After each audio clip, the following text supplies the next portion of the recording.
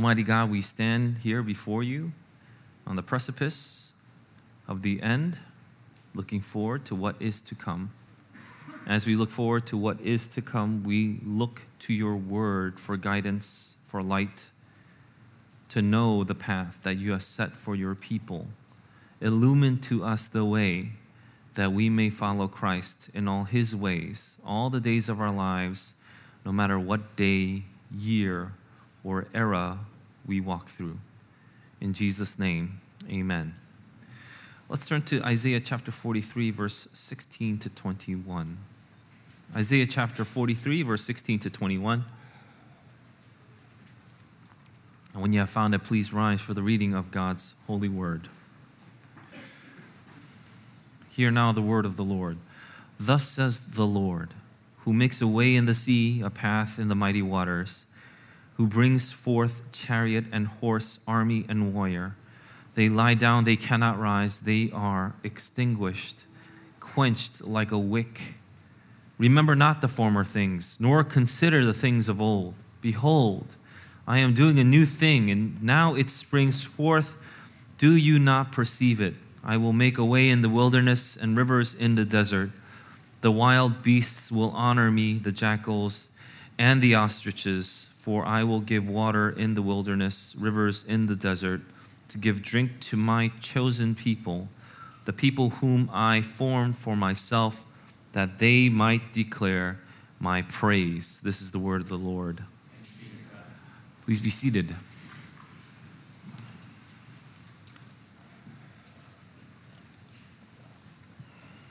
So once again, it's a joy to be here with you, worship the Lord with you, and Merry Christmas, everybody. Whenever I would say Merry Christmas, anytime it's outside the 25th, people will correct me. I have even little kids correct me. Last Sunday, I said Merry Christmas, and one young girl said, it's Merry Christmas Eve. And I was thinking, that's not a thing.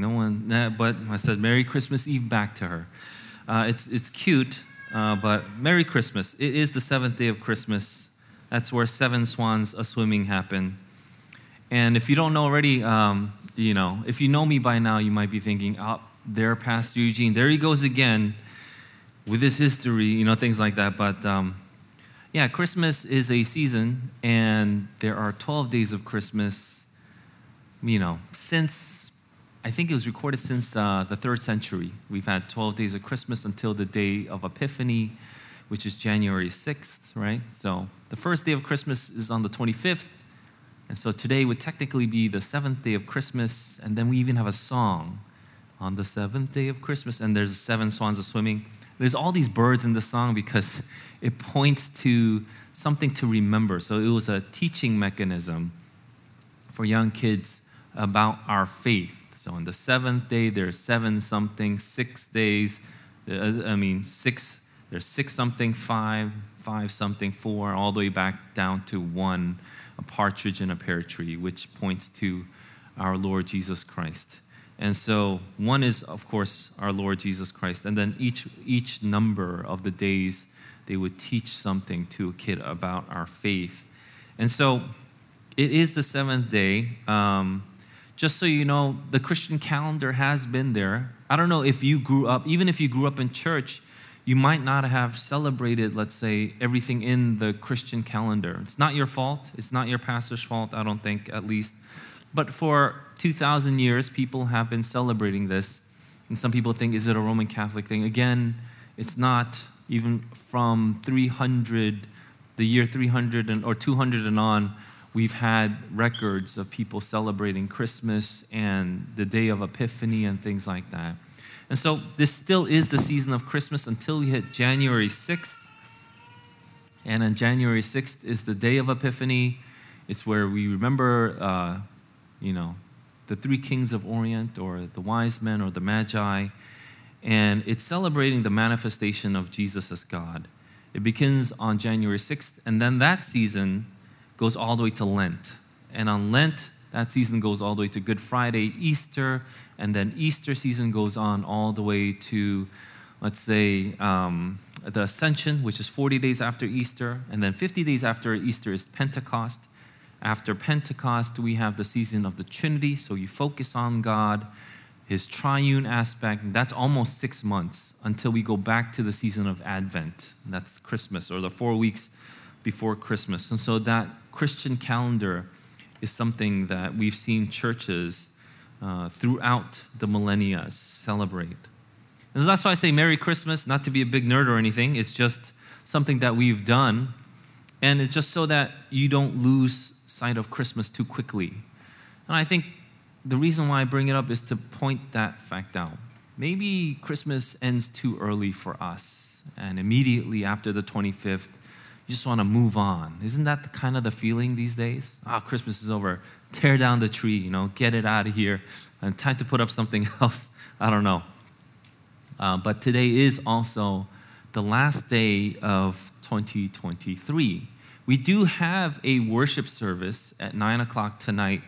So we traditionally in our church have a service from 9 p.m. to about 10:30 or 11 p.m. to, have one final service, because the 31st is not always on a Sunday. And so we do that, and then we ring in the new year by having our first Sunday service on the first Sunday of 2024. And I was thinking about that too. All these things happen to be changing. I've seen people sort of talk to me, tell me about their thoughts, how they're feeling, how their 2023 was. I just wanted to take some time here. I want to address a lot of things, and I realize this will take a while, so I want to address whatever I can't do here tonight at 9. But look back at 2023. When you look back, it might even seem like a blur now. I say look back on 2023. And I don't know if maybe it's my age, or just the vast amount of information we're getting. We're getting so much information about almost everything, and we're supposed to feel something about every single piece of information. If I gave you a news piece, you're supposed to have some sort of feeling, or you have to have this opinion. And that's when you start getting tired, and then everything starts to kind of meld into one thing. And everything might seem like a blur, because I think maybe for me, it's a little bit of both. Age and all this information we're having. In the beginning of this past year, if you remember, the war in Ukraine intensified. In October, Israel declared war on Hamas. And I don't know what else you remember about 2023, but these are like big world events. But I think another big world event is AI. We haven't really talked about that, and I was thinking maybe we could do a podcast episode on it. But AI is almost everywhere now. In like less than a year, AI is everywhere. Like from the games that you play to, the algorithms that you're seeing or at least experiencing in your social media and all these things. AI is almost everywhere. And that's if you look outside. So, we're here. I think people like this place because one of those reasons is, here it's your home. You feel safe. You hear the word of the Lord. You're encouraged. It feels good. I just want to take a little bit of time to ask you to look out the window, figuratively, and look back at what's going on outside. But inside here, we had some really nice things happen. Our construction started this past summer. We had 2 months of worship at another location. Thankfully, a school opened for us. So by the grace of God, we were able to worship there nearby. We recently, last week, moved back here into the multi-purpose room in time for Christmas, which was great. In a few weeks, our main sanctuary will be ready. We've had a record number of baby baptisms this past week. It was incredible. I do, however, look forward to records being broken. But I suppose in many ways, when you look back at even in the inside, you can't help but to wonder what tomorrow will look like. What will 2024 look like? And you can't help but to wonder what the Lord has in store for us as a people, but also us as a community, as a nation, maybe even the world. And I think that's basically the theme of today's message. It's kind of, I just want to share this with you. I want to look forward and see what the Word of God also says. And you might think, looking forward, that's not really how your title sounds, but it is looking forward to something. It means you're going to leave, maybe looking forward to something means you're going to leave something behind. I think that's where we should start this morning. I'll try to cover as much as I can, but I do have tonight that I want to finish off all of this with. But I think we're not just coming to an end of a year. I think we are coming to an end of something bigger. And I think a lot of people also feel that. Many people have come to me and made comments like, I think there's something big happening. I can't really say what it is, but I just feel it. Something is happening. Something feels like it's going to end. And I get it. I appreciate your comments. I like it. All these new beginnings are happening in our church, but when you look out the window again, I think people feel something. They just maybe don't know how to articulate it as well. I just want to help you along with that, perhaps. I mentioned this before, but I think this year's Halloween was a little different. And last year's Halloween was a little different too. I'll start with Halloween because I think it's an important part of our culture.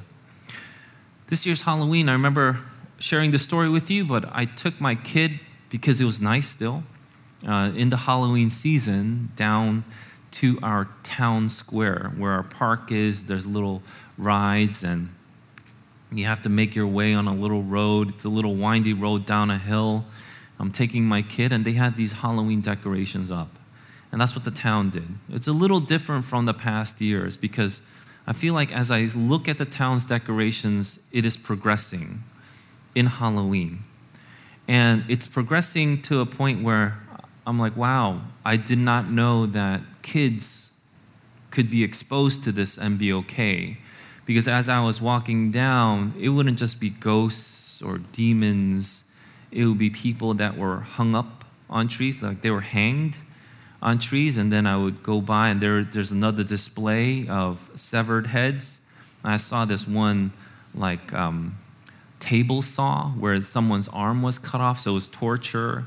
I saw other torture mechanisms and these are done by the kids of the town. So the kids of the town would make these things up and they would display that as I was walking to the center of the town. And it made me think a lot. I thought about it a lot, and then I saw this Wall Street Journal article, which I really enjoyed, so I put that on my Instagram page or story. And I think it's pointing to something. And it's different, and people have noticed it. I thought Halloween was supposed to be for kids. They could dress up like superheroes. How come it's becoming more and more, grotesque? It's becoming more violent, it seems, in certain depictions. My kid likes watching certain TV shows. She doesn't like watching cartoons too much, but she does watch like live action, like kids playing and things like that. And one of the main shows that she does watch, it seems pretty innocent, but they have like Halloween shows. And in these Halloween shows, the mom dresses up. And the mom dresses up to kind of scare the kids a little. And then she says, just kidding, it's me. Don't worry, it's okay. It's not really scary. But if you look at the costumes that the mom was wearing, it's pretty elaborate. It's like demons and with fangs and, these elongated body parts, exaggerated body parts. Like the head is like 2 feet big and like you have like 5 feet long arms, and then she would come in and then there'll be blood dripping down the fangs and things like that. And the kids are only like 3 or 4. It's like, just kidding, it's just me, Mom, and they're supposed to be okay. And I was thinking like, oh, that's very interesting that we want to expose our kids to something like that. And so, now when it comes to that episode or show, I just skip it. Next. But it mesmerized Elizabeth. She was like, whoa, what is this? And it didn't scare her, it just mesmerized her because she has no fear. Or better for worse, I don't know. I think it's worse, but, hopefully she gets some fear soon. But it's even gone to our kids shows, Halloween. I'm not just talking about Halloween. So some people would be thinking and listening to this and be like, There he goes again, railing about Halloween. Give it up. All we want is candy. It's like, that's fine.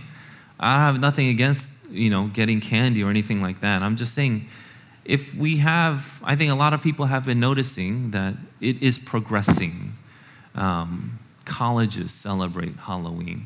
Young adults celebrate Halloween. It's the third biggest holiday where in the United States, monetarily, fiscally, we spend so much money on Halloween, which is surprising, isn't it? So, of the three major holidays, Halloween is number 3 in our country. And it shows us something about our culture, doesn't it? And Halloween isn't just big here. Because of, the influence that the United States we have other places all around the world celebrate Halloween. The United States is sort of exporting this culture outside. I even saw last year, in 2022, Halloween happened. And, there was a stampede. I don't know if you remember in Korea, and people would die because there was a stampede in their Halloween march or parade or whatever it was. And so a lot of these things are happening. And, you have to start thinking, and this is what I've been thinking, wondering, what's so special about it? Why is it such a big deal? And if you're a young person, it is a big deal to you, isn't it? It's a big deal to you. Older people are like, what? I don't get it. But yeah, young people, it's a big deal. If you're in college or you're just out of college, you remember the Halloween parties. It's a big deal. It's shocking to people in their 40s and 50s, maybe, or 60s. But it is a big deal. People go to Halloween parties. Even couples and families, they go to Halloween parties. It's really a thing. And I'm telling you because I think maybe half the people here don't know. Couples in their maybe 20s and 30s, they go to Halloween parties. It's a thing. And it's a little classier, I think, as the older you get. And so there is, a socioeconomic divide. I don't think poor people go to Halloween parties necessarily, but if you are the middle class or upper middle class, you know exactly what I'm talking about. You go to Halloween parties. It's a thing. It's a cultural thing is my point. My point isn't to deride anybody that has gone to any or doesn't go to any. That's not my point. My point is I want to look back. I want to look out the window, and I want to share something about some of the insights that we can get from what's happening in the culture. 200 years ago, maybe more, there were things in our culture, maybe and up until modern day, that I've come across in some people's talks and books, some podcasts that I've also heard, but it really did start to make sense. But there's something called the carnival, and I'm sure all of you are familiar with that. There's something called the carnival, and in the carnival, in many societies, it comes around once a year. Oh, the carnival is here. And if you watch like TV shows that depict old times, they have carnivals, and it has this music, this very typical carnival music. That's where you have clowns. That's where you have exhibitions, okay? You have exhibitions in the carnivals. You have rides for excitement. So a lot of people are like, I want to go to rides. They're so fun. It gets your, it gets your blood pressure up, that kind of thing. You get excited, your adrenaline's pumping and things like that. You go on the rides. But not only that, you get to see the exotic in these carnivals. You don't see them every day, meaning if you go outside your door, you wouldn't see them, except on Halloween now. So that's another point. But you wouldn't see the exotic necessarily until you would go to the end of the year where a carnival would come. And that's where you would go and see the bearded woman. There's a woman that has a beard. That's crazy. Let's go see her. And then you would pay, 5 cents, whatever it was, and then you get to see the bearded lady and things like that. You would see a man with like 6 fingers, things like that. You would see these things that you wouldn't normally see, and then people would love it because this is not something that you would see because it's at the end. It's at the end of the year. It's at the edge of town. The carnival doesn't come into the center. It's at the edge of town where it comes, and you get to see these exotic things, meaning you get to see things that you would not see before, that you're not used to. And then people, I'm not sure if people really thought about it, but I want you to think about it. no one really looks forward to carnivals. Now, I don't know how many of us here are like, I can't wait till the carnival comes to Bergen County. I don't think people really think like that. I think carnivals do come by, but it's just like a few rides for like 3-year-olds or something like that. But it was different back then. And the reason why it was so, people loved it is because people would bring in these exotic things that you could not do on a regular day. On the regular part of the year, that would just be freakish. You would not have it. But in the carnival, those are things that you could look forward to. I want to start tying certain things together. I just wanted to throw out some things to you so that you can kind of think about it. I think you're all intelligent here. There is something that I wanted to develop, but not here, but more historically, how the Roman Empire ended. There's a saying, the barbarians are at the gates. The barbarians really did come, the Goths did come, they took over, and they sacked Rome, which was unheard of. How can anybody, for 800 years, the Roman Empire ruled the Western world, basically the world. How can anybody take down the Roman Empire? Impossible. Who has more money than the Roman Empire? Who has more military power than the Roman Empire? Who has more intelligence, cultural affluence? Who has the most ideas, thoughts than the Roman Empire? Nobody. Who can take over the Roman Empire? Nobody, so they thought. And what started to happen was at the edges of the Roman Empire, they are called barbarians. And this is in the Greek. They're called barbarians because the actual word is barbar. Because you couldn't understand them. You couldn't understand them, so when you listened to them, it wasn't a comprehensible language. So it just sounded like they were going bar, bar, bar, bar. So that's why they would call them barbars, and that's where we get the word barbarian. But after a while, we had, the emperor of Rome really trying to make peace toward the outer edges. And then when he died, his son actually, the last emperor, when he died, his sons took over the east and west. I won't get too much into that, and then the barbarians really didn't trust them anymore. But you saw the barbarian culture kind of start to come in a little. And the barbarian culture is very different from the Roman Empire or the Western culture that they had. If you look at Roman sculptures, if you go back to museums, what did they look like? They were very clean cut. They had short hair. They were clean shaven and things like that. That was the culture. I'm not saying if you have a beard, you're a barbarian. So please, that's not what I'm insinuating. And if you're clean, if you don't have any, facial hair, you're good or anything like that. That's not what I'm talking about. That was the culture, is what I'm trying to say.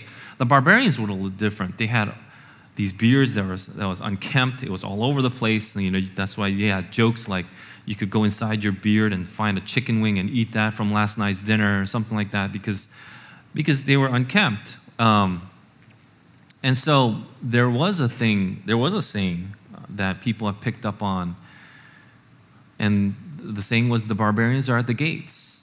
The barbarians are at the gates, and at the gates is where you're supposed to have the most security, because that's where you have the enemies try to come into your home. They're trying to come into the center, but they're outside in the window, or they're trying to come here into the center of everything. And then you had people inside the empire start celebrating like the barbarians. They would wear little helmets, they would put on fake beards, and they would celebrate that culture. They were like, oh, look at me, I'm a barbarian, I'm so cool. And you think about that. And that's when, in 400 AD, that's when Rome was sacked. It was unthinkable. Who could sack Rome? And yet Rome was sacked twice in the 5th century. But you start thinking about what we're really inviting here into the center of our churches and our homes. What we're supposed to say, this is okay. But back then it was no, actually, those are barbarians, meaning they're not comprehensible to our culture. It doesn't make sense to us, meaning we have a language, we have a moral code, we have a culture, and that is actually antithetical to who we are. But we stopped saying things like that. We're saying we should accept everybody, the barbarians are our friends, things like that. Maybe you also remember some messages that I've done this past year reminding us about the sanctity of marriage, the assault that we have on the biblical view of marriage, the soft pedaling of the graveness of when you take down such a traditional institution and start to put in new values, saying, this is marriage, this is what we have, it's been given to us, and then you start putting other things into marriage. And then people are like, what's going on? But there is a messaging that is antithetical to our historical understanding that the people of God have held for thousands of years. And if you remember how I started this past year, my prayer was that our church, we don't get bamboozled. We won't be deceived by the wiles of this current ideology that is invading. The current ideology makes you hate the Christian brother or sister for talking about godly values. When we talk about godly values, it's like, I hate that. I hate you for saying that. You're so hateful, so I hate you. You're a bigot, you're racist, things like that. But ultimately, it doesn't make you just hate your sister or brother in Christ. It makes you hate God, whether you think you do or not. And the question that has been posed to me by critics are questions like, why can't we just let people live the way they want?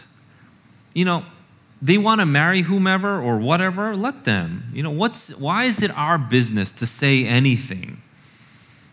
And people started to get swayed, even inside.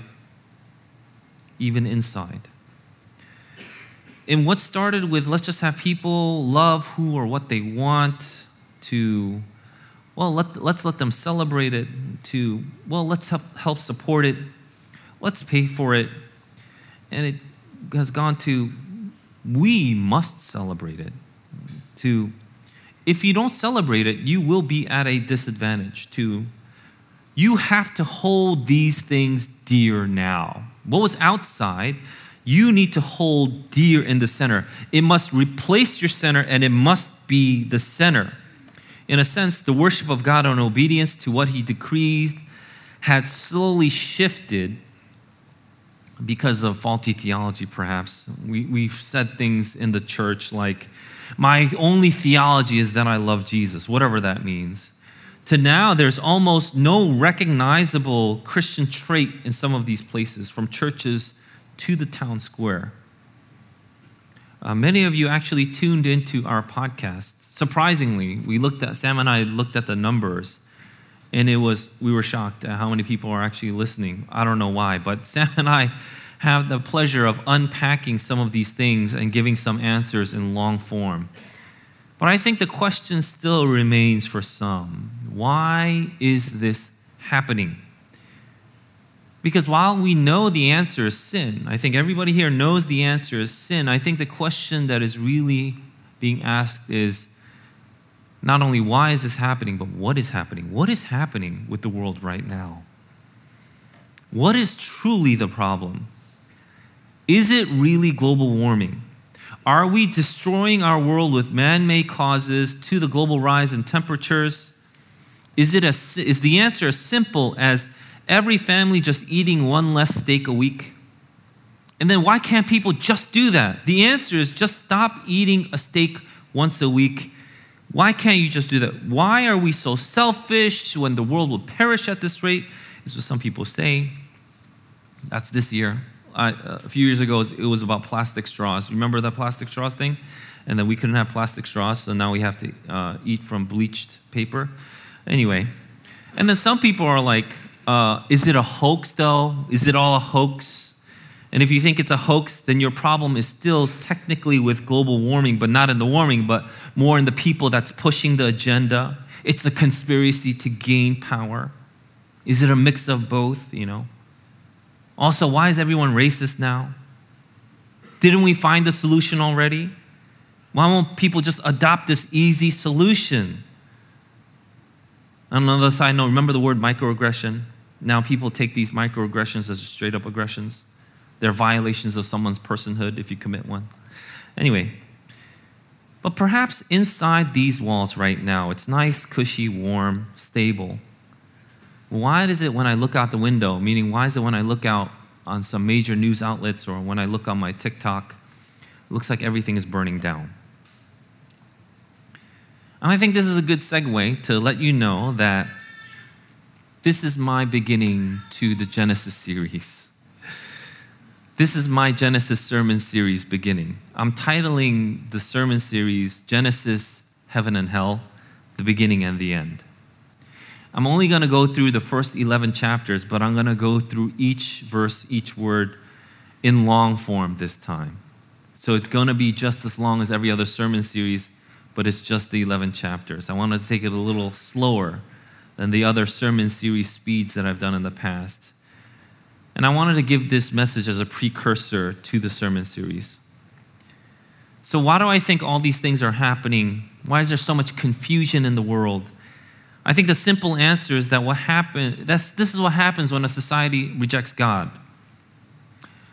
Of course, that's the answer. Because of all the religious options, atheism is probably the worst. Psalm 14:1, Psalm 53:1 says the same thing. The fool says in his heart, there is no God. They are corrupt, doing abominable iniquity. There is none who does good. The Bible shows us that. When you continue to say there is no God, you do bad things because of it. Psalm 10:4 says, in the pride of his face, the wicked does not seek him. All his thoughts are, there is no God. And if you pick the worst of the options, you descend the fastest, right? I've mentioned Nietzsche's madman once before, but whether you like him or not, whether you like Nietzsche or not, he had a point, didn't he? Because once you get rid of God, and that's what we want to do in our society. Can you bring up God in your workplace? Can you bring up God in the town square? Can you bring up God in the political conversations we have? In fact, we had a presidential candidate, Bernie Sanders, who said, you're a Christian in one of the hearings. You're a Christian, then you shouldn't serve in the government at all, because don't you think Jesus is the only way? We can't have you serving in government. And all these people loved him. They loved him. They want to vote for Bernie Sanders and things like that. But he was the guy who didn't like Christians.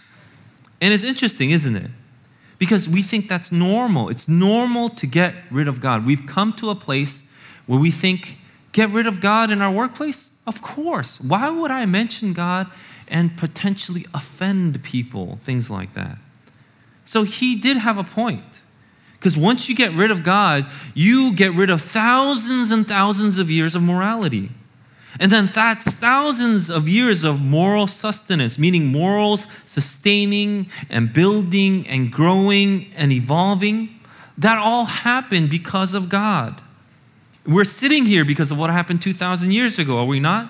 But once you, quote unquote, kill God, Nietzsche realized this. Once you kill God, it's no longer a walk in the park. Don't you realize it? It's not just something that you celebrate and move on. You have to do everything over. And by everything, he meant everything. Everything is up for grabs once you kill God. Everything that we took for granted in the moral code, the things that we were given, things like murder, stealing, adultery, they're all up for redefinition. That's what we're seeing in the world today. The barbarians are at the gates because they're the ones that were eating their kids. They were literally living lives of cannibalism. And that's why we see things like, why is all of a sudden cannibalism in the news now? Why are all these Hollywood stars talking about cannibalism? It's weird. It's weird. Why are they joking about it? It's just weird. And yet this is what we are being exposed to because everything is up for grabs. They're all up for redefinition because there has to be a new moral code. And the new moral code is established through power, coercion, manipulation. This new societal order believes that we must even teach our young kids about the new sexual mores. I say LGBTQ, but it's more than that. It's more than that. Because what comes naturally to when we look at displays like that is you are naturally disgusted by it. There is a visceral reaction in most people when we see things like drag queens. But now we have to change that. If you say that you have a visceral reaction, oh boy, you're in trouble, aren't you? Even things like drag queens, which it was meant to do. They would dress themselves like that to elicit a visceral reaction. But now we're supposed to think that when we see something, a display like that, oh, that's just normal.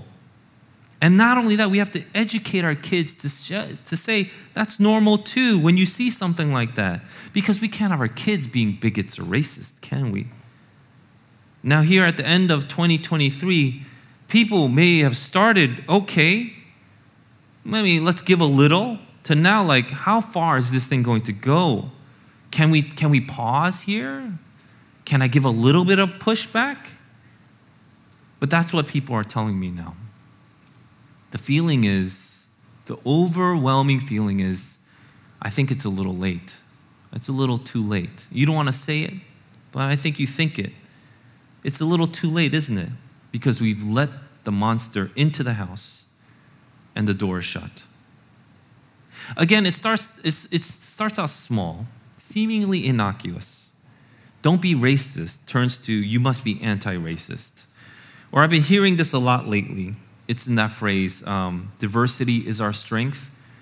Diversity is our strength. I've been hearing it so many times from our leaders. And every time I hear it, I just want to say, no, it's not. No, it's not. Our strength was never in our diversity. Our strength was in our unity. We had two mottos in this nation. In its history, we had two mottos. One is in God we trust, and the other one was e pluribus unum. That's a Latin phrase that we have in our currency, but it's in the Great Seal of the United States. And e pluribus unum, as you all know, means out of many, one. The saying isn't out of many. That's not what it is. It's out of many, one. Diversity isn't what makes us, or for anyone for that matter, diversity isn't what makes us great. It's the fact that in this great diversity, we can be one. And there's a question that naturally follows there as well, isn't there? One in what? What are you one in? We've gone so far that we can't even ask, that question isn't even being asked. We just say diversity is our strength, but I'm saying diversity is our strength isn't the thing. It's e pluribus unum, it's out of many one. The question that needed to be asked isn't even being tackled with because we're still focused on diversity is our strength.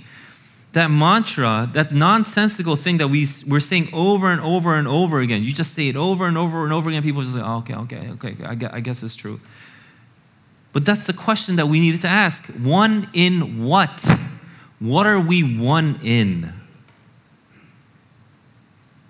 But this philosophy and ideology has penetrated our higher institutions to our major corporations, and now almost every institution, maybe even have a small business, that philosophy and ideology has penetrated into your business, has it not? Because it has to. We need to make an all truth. If we take out God, we need to put something else in the center that is an all truth. And if that doesn't work, we'll try the next thing, as long as it's not God, right? Now we have something called diversity, equity, and inclusion. And you think about that. What is the goal of a company? If you have a company, and some of you here are leaders in your businesses, you own companies, you are part of the elite, meaning you are, you have something higher than undergraduate degree or bachelor's. So you could be in the medical field or, something else, a PhD in some other science. What is the goal of a company? The goal of a company, is it DEI? Is DEI, diversity, equity, inclusion, something that ought to be prized? But you take this philosophy to the very end, what will you have? What will you have if you take, for instance, our current all-truth, which is DEI, diversity, equity, inclusion? What will you have if you take it to its very end? You will have disintegration. You will not have a society anymore. Because it's going to every single thing. Let's take baseball, for example. Well, we have very, very competent athletes here. We even have a baseball coach in part of our membership. I always want to ask him questions about baseball, but we never get to it because I first ask him about golf, but that's a different thing.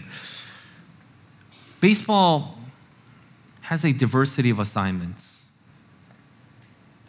Even if you don't know baseball, that's something that you can agree on, I hope. But you have a diversity of assignments to achieve a singular purpose. The purpose is there. See, in baseball, diversity is not the goal. You can't think that if you have a small non-white girl, let's say a 10-year-old, Korean girl on the field in the MLB, that you've achieved something. That's not the goal. You have positions that you play. There's a shortstop, first there's all these basemen, there's catcher, pitcher, you have fielders, you have people that are on bat. They have a purpose, they have a goal, they have a role to play. And to get that role played right, they need to have certain capabilities, abilities. And then the game is comprehensible. It makes sense. It's entertaining to watch, but you can also side with teams. You could be like, this is what it's about, and I could get elated for that. But if you make diversity its goal and say, all we need here is diversity, because diversity is our strength. Baseball dies. It's not baseball anymore. I take this really simple example because I'm telling you, it has pervaded every single institution, and people don't know what's going on. You're like, what's wrong with diversity? I'm telling you what's wrong. It can't be the goal.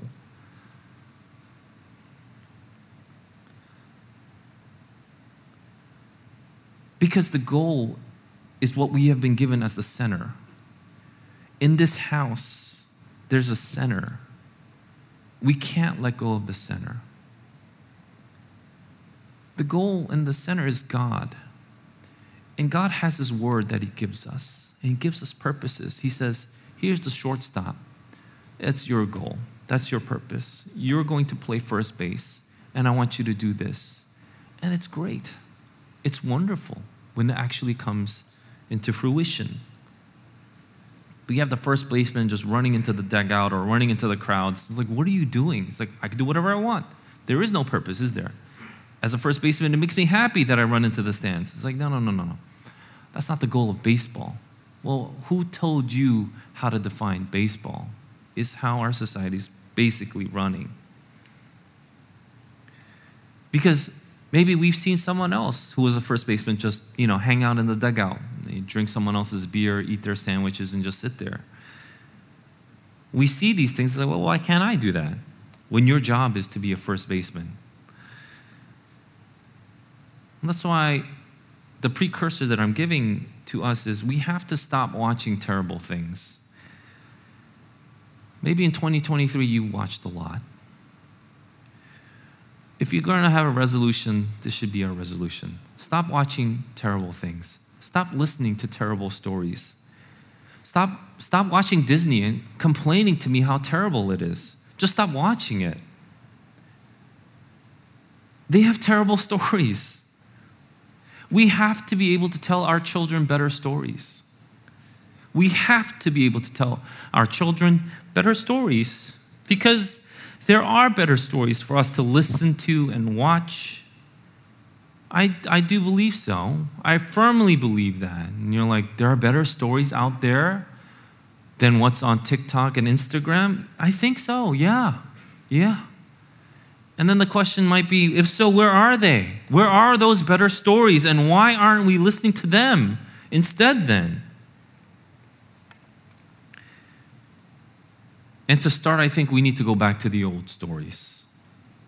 It's in the old stories that have lasted thousands of years that give us insight to why we are the way we are and what happens if we stay this way. And this is why I particularly love Genesis.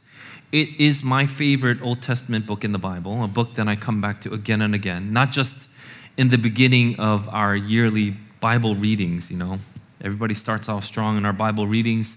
Genesis 1, and then by Leviticus it's rough, right? This is my invitation for you to join our one-year Bible readings. I don't know if that was a good segue or not, but we're going to have a one-year Bible reading, and it's going to be on our apps. Tonight in our service, we're going to give you a bookmark and go through the Bible with us together every Saturday. Whoever is going to give the sermon on the Saturday, we're going to take from the portion of the week's readings and give a sermon there. So it'll be a lot of fun this year. But I think just in these 11 chapters of Genesis, we're going to see a lot of beginnings and ends, from small ones to great ones. We'll go through all of them. But that's our life too, isn't it? In our life, we have small beginnings, small ends, to big beginnings, big ends. We have days which are small beginnings and small ends. Every time you go to bed and close your eyes, that's a small end. And every time you open it, that's a small beginning. To bigger ones, we have smaller cycles like this, to bigger ones, to years. And this is the end of a year. It's a real thing. Then to eras. And I do believe we are coming to an end of an era. And then we'll also see in the book of Genesis the difference between heaven and hell. It's going to be a wild ride. I would like for us to approach the old familiar stories with a new set of fresh eyes, to see how it would have been read at the time. Also see how we can see this in the light and fulfillment of our Lord and Savior Jesus Christ. The messianic prophecy being fulfilled, Christ reigning Lord as King, and how we can see Genesis in that light as well. That's how Paul, the Apostle Paul, saw it. He always referred back to Genesis too. And just as a primer about Genesis, let me give you this tidbit then. The first word in Genesis is what? In the Hebrew, it's the word Bereshith, which means beginning, beginning. So even the first word in the book of Genesis says this is the beginning. Beginning. What's the last word in Genesis? Chapter 50? No. Joseph is buried. He has his bones. The last word in Genesis is the word Egypt. But Egypt is a special word in the Hebrew. It's translated Egypt from the Hebrew word Mitzrayim. And Mitzrayim actually means literally to bind with a rope. It means slavery. And in Hebrew, when you heard Mitzrayim, you would hear the word as a physical and spiritual bondage. It's a physical and spiritual slavery. So Genesis starts with the beginning, there's God, and the end, there is Mitzrayim. There is a beginning and an end, there is heaven, and then there's hell. So there you have it. Even from the first and last words of the book, you see this theme play out. And I think it's going to be a wonderful thing for us to know. These stories we need to tell our children, these stories that we need to know ourselves front and back, instead of the stories that we hear outside like on TikTok. I think these are important for us to know so that we know why the center is the center, or even what is in the center. Now, I read a portion from Isaiah because I wanted to end with that, because you might think, well, what's this have to do with anything? Because I want to take it one step further. There is an old familiar story to the Jewish people, and that's the story of Exodus.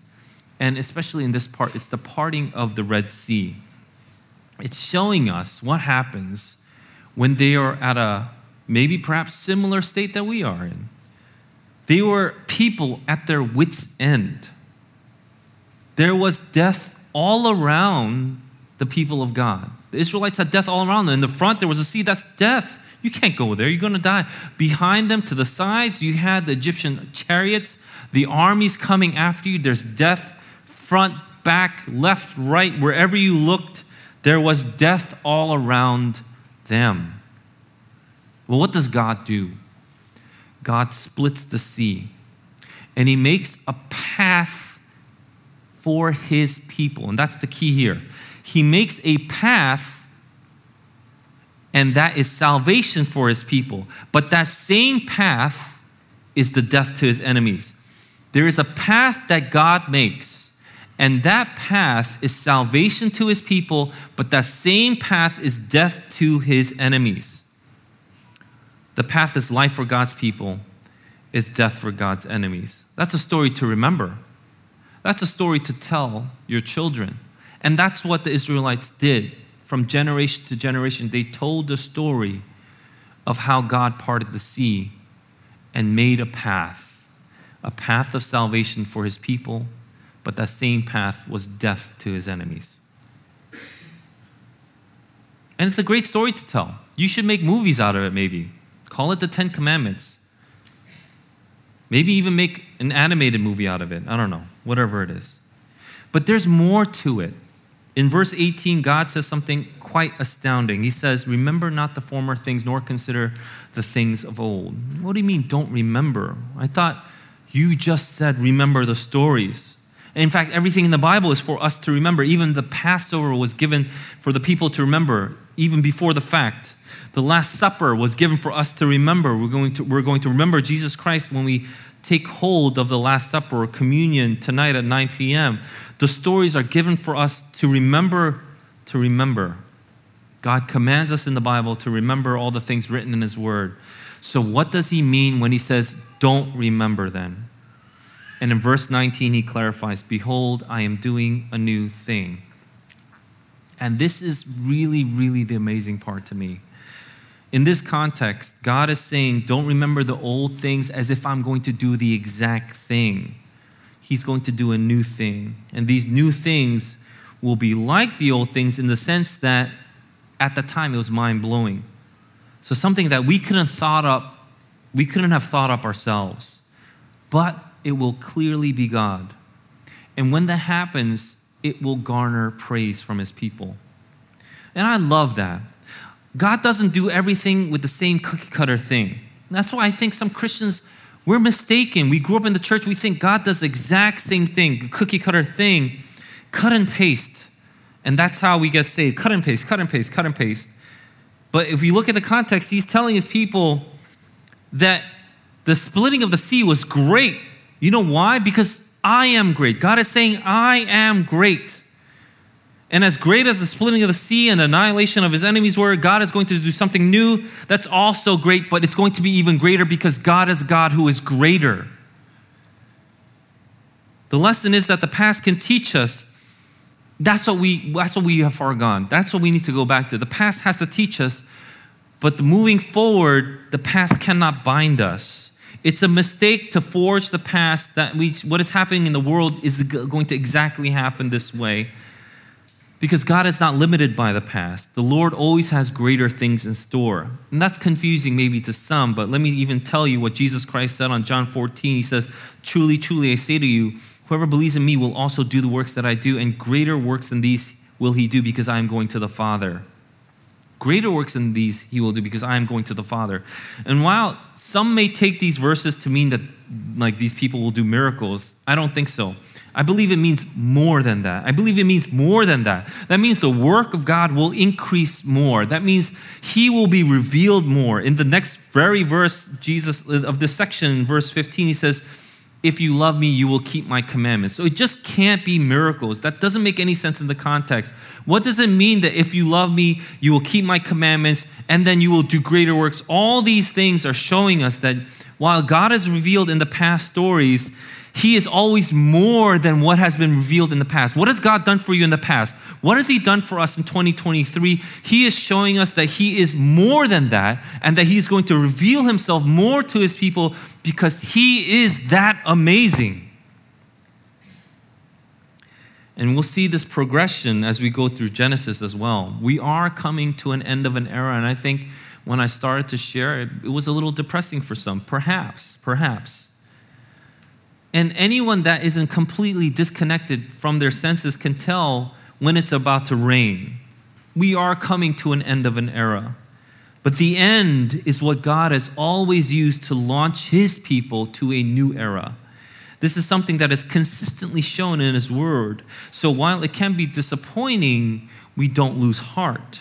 It can be demoralizing, but we don't lose our spirits. God has something greater in store for His people because He is the one that garners forth praise from His people.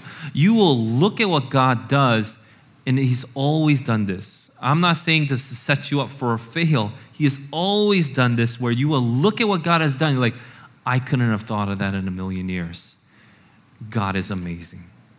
And that's what He does for His people because He is the greater thing in store. He is that great. He is infinitely great where He will continually amaze His people because He is that glorious. So as we end, I think the question for us is, which one are you? Are you the people of God or are you the enemies of God? Because one thing that should be clear is that there is a difference between the two. There is a clear understanding of what happens to one or the other. And that's why my encouragement to you is that at the end of 2023, hold fast to the eternal, never-ending light of Jesus Christ. He is the one that leads us into a new day. He is the one that leads us into a new year. He is the one that leads us into a new era. He is the one that eternally holds us and holds us fast. And He is truly the glorious one. I am excited to go into the new year with you. I am thankful that I got to spend this whole year with you all, go through all this. But when we really look back, I think our testimony should be, God is glorious. God is glorious. Look at what He's done for us. He truly is a good God, protecting us, giving us wisdom, binding us together in Him, unifying us, giving us the opportunity to worship God. What a good God He is. Let's pray.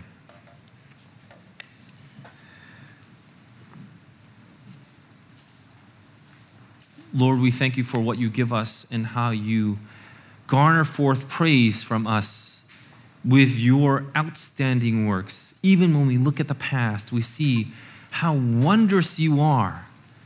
But not only do we look at the past, we look at now, present day, and see how glorious You are, even in our very lives. How You are so good, so faithful to us. How You have given us good gifts. Now help us now to be obedient to You. Help us to obey Your commands. As our Lord and Savior said, if You love Me, you will keep My commandments. And this is what we want to do with our very lives. We don't want to be dismayed or lose heart by the things that are going on. We want to see that these are just groundworks for You to do amazing things, to show who truly is sovereign, who is the real ruler of this universe. And help us then to follow You all our days, to the very end of every day, to the end of every year, and especially this one. Let's take this time to pray, and how the Holy Spirit convicts you in His Word, let's lift up our lives to Him. Give up your lives to Him. Devote yourselves to Him. Obey Him. Make sure that you recognize He is the center of your life because He is God. And that brings forth glorious praise. Let's pray.